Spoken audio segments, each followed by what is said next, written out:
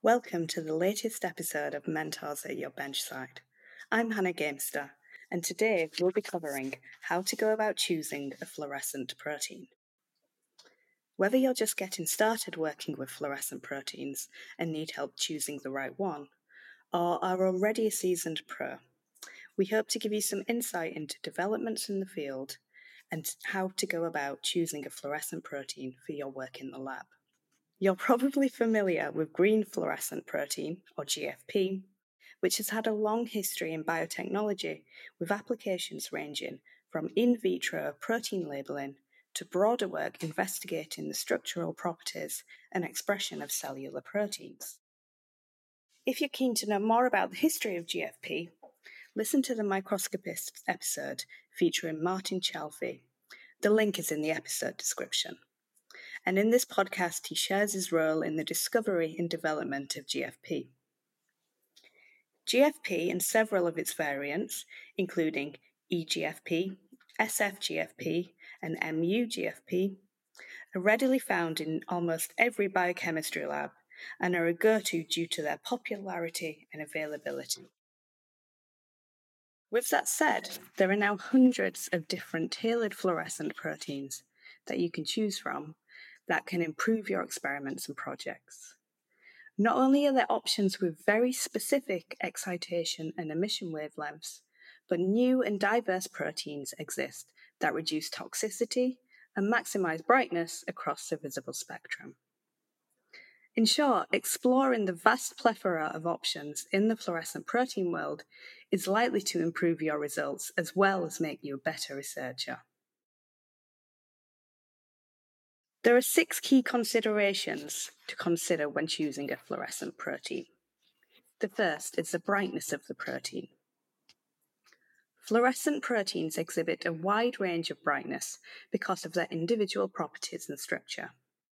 While choosing the brightest protein in your chosen emission range might seem like a no-brainer, you'll want to keep in mind that the theoretical brightness doesn't always equate to practical brightness in your experimental setup.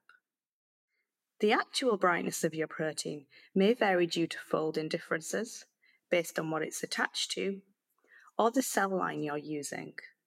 Consider testing multiple proteins that meet your experimental needs and establish a baseline with a control condition. The second consideration to take into account when choosing a fluorescent protein is the stability of the protein. As mentioned previously, if the fluorescent protein you choose doesn't fold correctly, it may not fluoresce at all. The structural integrity of the fluorophore may be altered or compromised depending on where and how it is linked. You may want to try linking your fluorescent protein at the C or the N terminus of your protein of interest to determine the best linkage. While C-terminally tagged proteins are most common and behave as expected more often than N-terminally tagged proteins, this is not always the case. Other factors such as the cell line and pH can affect fluorescent protein expression and therefore fluorescence.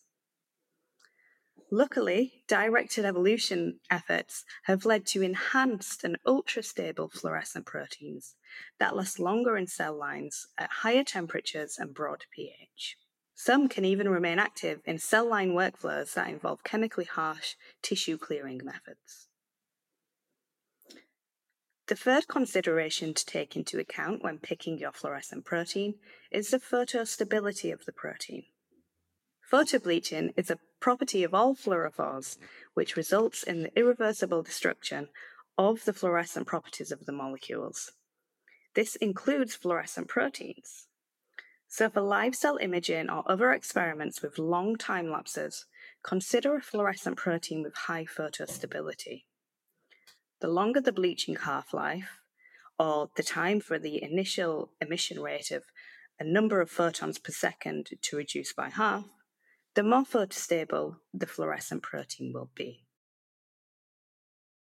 The fourth consideration to take into account is the toxicity of the fluorescence protein. Some fluorescent proteins have toxic effect on specific cell lines. Although this isn't often fully understood, cellular damage resulting from fluorescent protein expression can result from reactive oxygen species generation, initiation of apoptosis, damage by immune mechanisms, not to mention the tetramerization and aggregation behaviors of the proteins themselves. So take a good look at the proteins you consider and their effects on cells by reviewing the literature before diving too far into an experiment. The fifth consideration you need to take into account before choosing your fluorescent protein is your experimental setup. Your experimental limitations and expectations are probably the most critical factors in deciding which fluorescent protein to use. For instance, your experiment may require not one, but multiple fluorescent proteins that interact. For example, in a FRET experiment to determine the interactions of two targets. Or perhaps you're running an experiment that requires very little autofluorescence or has very specific kinetic or fluorescence turnover needs. Just as important, you'll need to verify that your protein of choice is compatible with your microscope optics and filter sets. Look to your colleagues, core facility staff, and the literature to identify what your needs are and choose a fluorescent protein based on these factors. The final consideration to take into account is a practical one, and it's the cost and availability of the fluorescent protein. But luckily, nowadays, the genetic sequences of most commonly used fluorescent proteins are readily available and in a diverse array of vectors. So these days, obtaining and using fluorescent proteins is cheaper and easier than ever before. Should you consider a new fluorescent protein? Biochemists and biologists have been working relentlessly for decades to engineer new and improved fluorescent proteins to help resolve some of the issues listed above. Often, a few changes at key locations in the protein can dramatically improve stability, brightness, and photostability. Even if you feel settled in using a particular protein, you should probably periodically review if it's the best choice for your work. One such example is with GFP. Consider the many varieties that exist beyond the wild-type GFP today. Improvements are still ongoing for a diverse palette of fluorescent proteins. And since science is always marching forward, don't hesitate to explore alternatives to those that you or your lab haven't traditionally used. For example, developments in the field of split fluorescent proteins, in which fragments of a protein reassemble to form fully functional versions, have led to self-complementing epitope tagging systems. This technology allows researchers to add relatively small peptide tags rather than the whole protein, which can in turn allow for greater versatility and stability.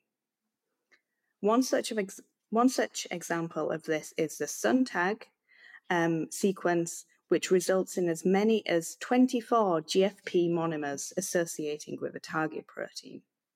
And you can find the link to the paper that describes this method in the episode description.